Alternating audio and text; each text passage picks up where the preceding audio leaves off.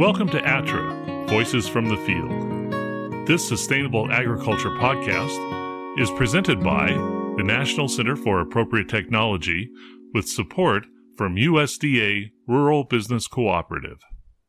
In this episode, Dave Prather of the Western Montana Food Growers Cooperative talks about the challenges that were overcome when the cooperative was created. Never actually given a keynote address before, so bear with me. That's rough.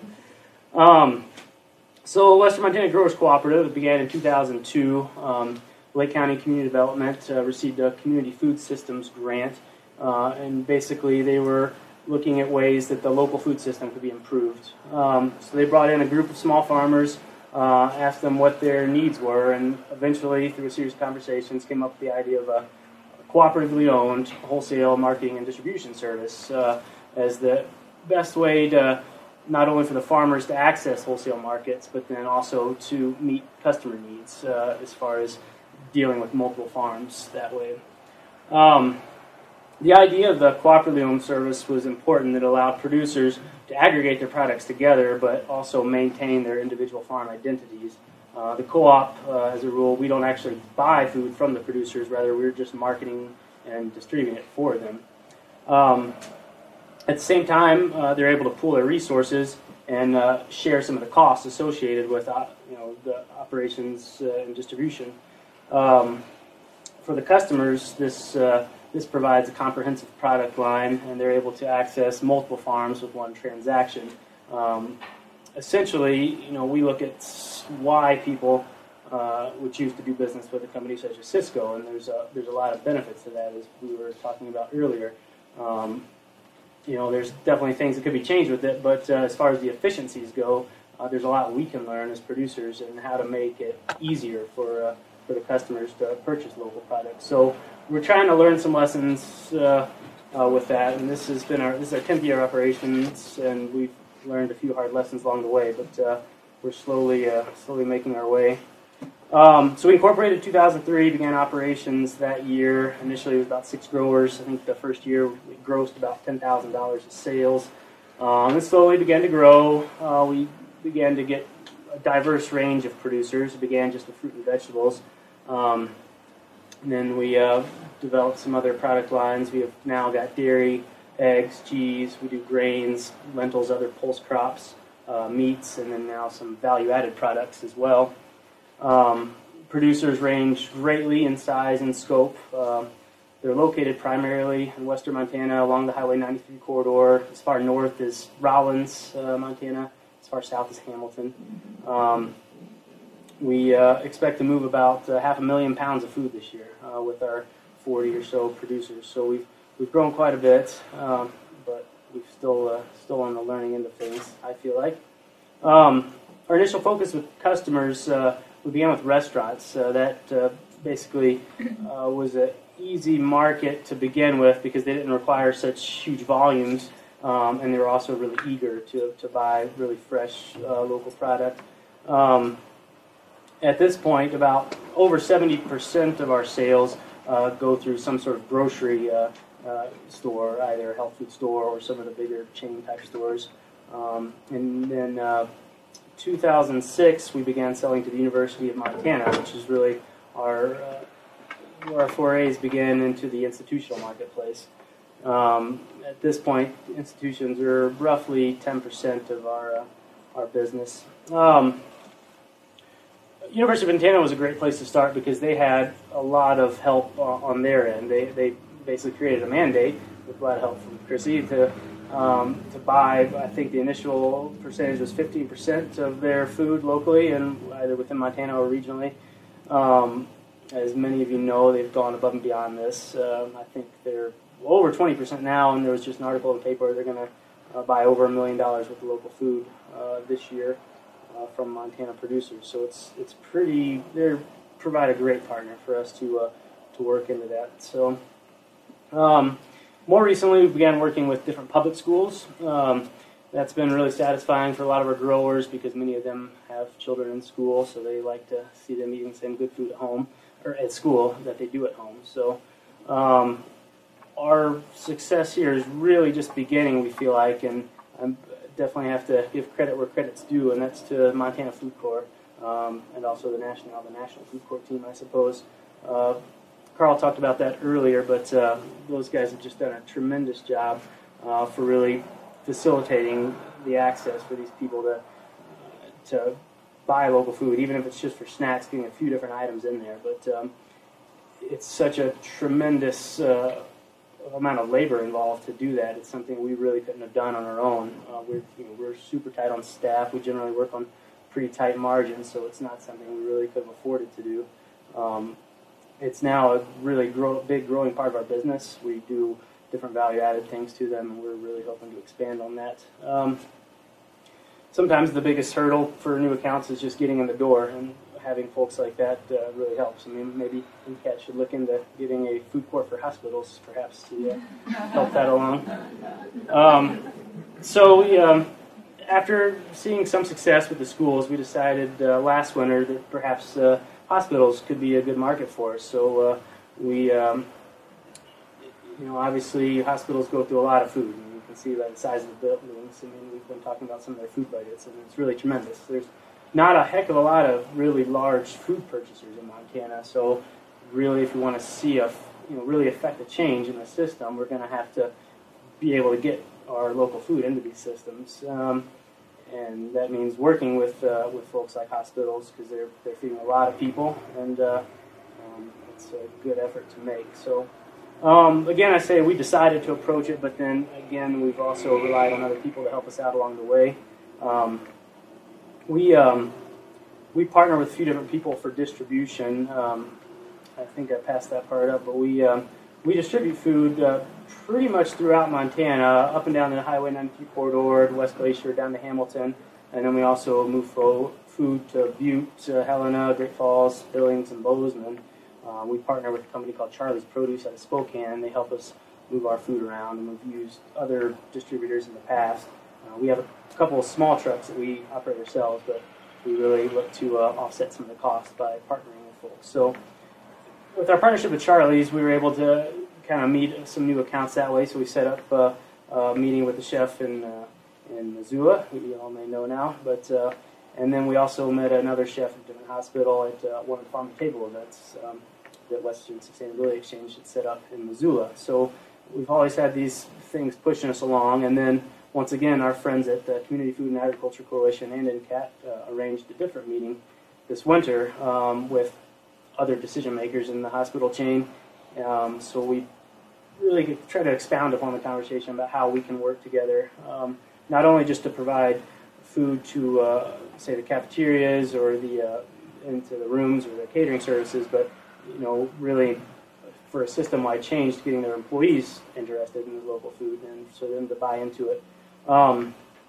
We also happen to operate a multi-farm CSA now, which for those of you who don't know stands for Community Supported Agriculture. Essentially, it means you're getting a share of vegetables from a farm or collective of farms, as it were, each week throughout the growing season. So we've been doing that since 2008. So throughout this conversation with the hospital, we started coming up with the idea. I believe that Chrissy brought it up. Once again, she's leading the way for us. And we were like, well, why don't we give it a try? So we set up a pilot project where we provided 50 CSA shares to the hospital that they're able to offer to their employees as a form of employee benefit. So then they can do it before taxes, pay for it. They can also pay for it out of pocket if they choose, but they can all pick it up right there at work, right before they go home. And we were just about to finish up our first season doing this. It's been really exciting for us. We're really looking forward to the reviews, analyzing some of what they have to say, and it really provides a big opportunity to expand that part of our program. Wholesale side of things, we got to start this year. It's been slow for several reasons, which we can get into here in a little bit. But the important part is we've got a beginning now. So we're going to work really hard this winter, meeting with the purchasers and try to develop a good program to meet their needs and to really continue what we began this year.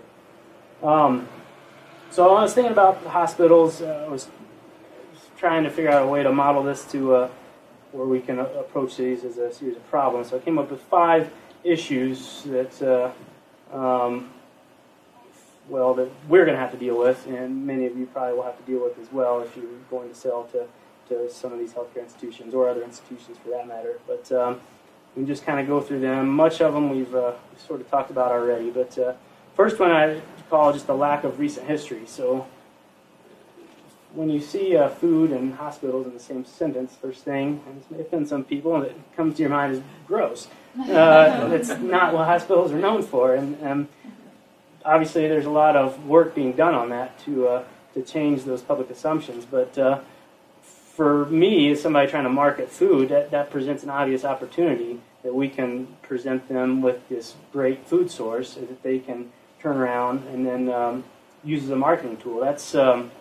That was really helpful for the University of Montana. They're going above and beyond buying all this local food, but then they're able to double their money because that also counts as part of their marketing budget. They can turn that into advertising. Hospitals can do the same thing, as we were talking about. Likewise, promoting the idea of whole foods being integral to the healing process. Both before being sick and just healing afterwards. So we were talking, I think Martin commented earlier, and these guys affirmed that there is data to support that it can help move the process along, which is a huge cost saver right off the front there. So second challenge is what I call institutional reticence. By this, it's really easy for large institutions to kind of be stuck in their ways and not very willing to change. Doing things like working with a small local growers cooperative might be a very foreign idea to many of them. So we've made some inroads, but it certainly presents its challenges. So as I mentioned earlier, we do our best to try to make it easy for people to buy food from us. So we've developed some systems of efficiency, and that helps just going in the door. But beyond that, the best thing is really just cultivating these relationships. It starts with your food purchasers, but it's got to really be system-wide. They're going to have people, as we heard about earlier, they're going to have to deal with the food when it goes in there. So it's you have to sell the food essentially to the people who are interested in it to begin with. And there's got to be some movement on their end, and then they can sell it to their higher-ups. You want to have them work for you, essentially, and help them sell your product. If you're getting a good quality product in there, it should be able to sell itself once they begin to use it and they see the benefits for it. But ultimately, you can never get into these places if you don't have those individual relationships. And it's really become apparent to me this year how much that actually means. We've had a few different accounts where personnel have changed around, places where we thought were rock solid, and then all of a sudden a single person leaves, and then that throws everything into chaos. And it really goes to show that not only having good relationships with individuals, but multiple individuals. And this goes for anybody you're going to sell to, but just trying to meet their needs as best as possible. Third point is regulatory challenges. We touched on that a little bit, but one thing, most of you that sell food, probably all of you, already have some form of liability insurance coverage. If you don't, you definitely should. It's pretty much a fact of life for whatever you want to think about it personally. But many of the hospitals, especially those that work under contract with food service providers, they require higher insurance coverage than your average grocery store does. So it's something to take into consideration. We once we began our work with some hospitals, we had to upgrade our insurance policy, and it essentially tripled in cost for the year. So it's something to look at going into it. Obviously, you have to look at how much that's going to cost you and how much product you're going to be able to sell there. And it's simple cost benefit, but it is something to take into consideration. And this, of course, is where I can plug the cooperative model, and that we're able to share some of these costs over a multitude of farms. But it is something to consider. The next one is food safety regulations. The Food Safety and Modernization Act passed. They're still in the process of writing the rules and implementing them, but there probably will be changes underway. We're certainly thankful that people trust us as growers, and obviously we make sure that we're working with growers who care about their product and obviously plan on producing healthy food for everybody. But that's something to be aware of moving forward, and I think it'll affect some of the larger buyers, especially institutional type buyers, more so than say your small natural food stores. But staying ahead of the curve is probably going to be the best solution. We're going to begin a program to train all of our growers and approve good agricultural practices to make sure everybody's on the up and up, just so we're not caught without. So, fourth challenge is supply. As we keep mentioning, these guys like consistency, they like efficiency. Many natural food produce buyers or restaurants are really happy, and sometimes they like the quirks in dealing with the local food system. Sometimes it can become endearing to them, but many of the institutional markets, they don't have time or resources to deal with it. So if we really want to make an effort to get more food into these places, we would do our best not to waste their kitchen staff's time with errors or product that doesn't meet the quality standards, etc. So one thing we've tried to work on this year with the few hospitals we're working with is really pick a few items that'll work, that you're comfortable with, and that you can provide consistently. And it's about baby steps, and we're going to be in it for the long haul, so we want to start off slowly and work our way into it. The other thing that we've talked about briefly as well is the processing aspect. We have a partnership with Mission Mountain Food Enterprise Center in Ronan to do some processing of vegetables for some kitchens.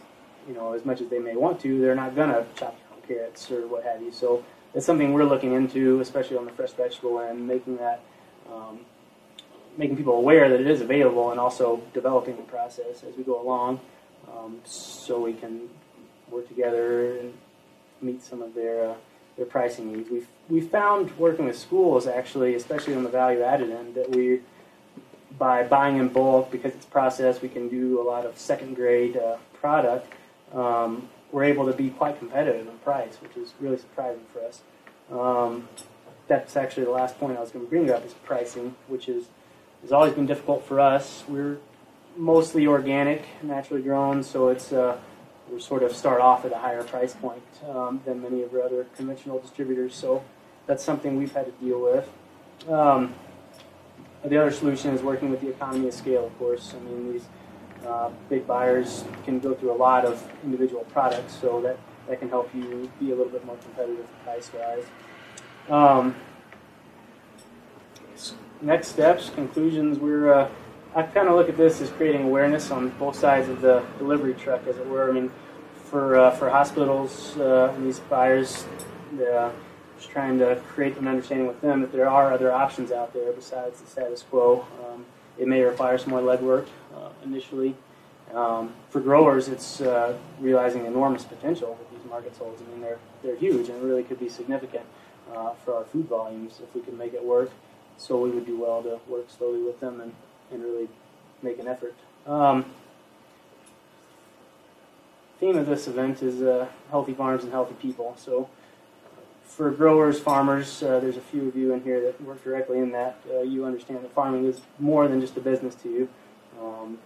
We think of it as it's an expression of faith that by nurturing something as tiny as a seed, you're able to provide sustenance for others. Not only is fresh, nutritious food is a cornerstone for healthy living, and hospitals happen to have a mission to produce or to care for the health and well-being of citizens. So it seems a pretty natural fit for the two to work together. We're really interested in making it work, so I think we should work together and do it. You can find other episodes of ATTRA, Voices from the Field, along with ATTRA's other sustainable agriculture resources at www.attra.ncat.org. That's www.attra.ncat.org.